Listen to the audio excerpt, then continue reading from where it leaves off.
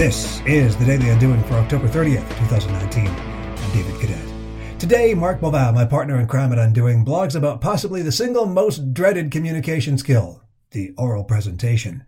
Despite being an introvert, it's something I enjoy because I appreciate the unique opportunity inherent in giving a talk to others. And, for the most part, I think I've solved its single biggest obstacle: eye contact. Newbies find it nearly impossible. We instinctively feel judgment. Recently, my youngest daughter had a speaking part at her grade 4 assembly. I gave her the same advice. Look up at your audience, I encouraged her. You'll be surprised how supportive they really are. Magical things happen when eye contact is made in just about any human interaction. Anyone can make a perfect Word doc, spreadsheet, or slide deck.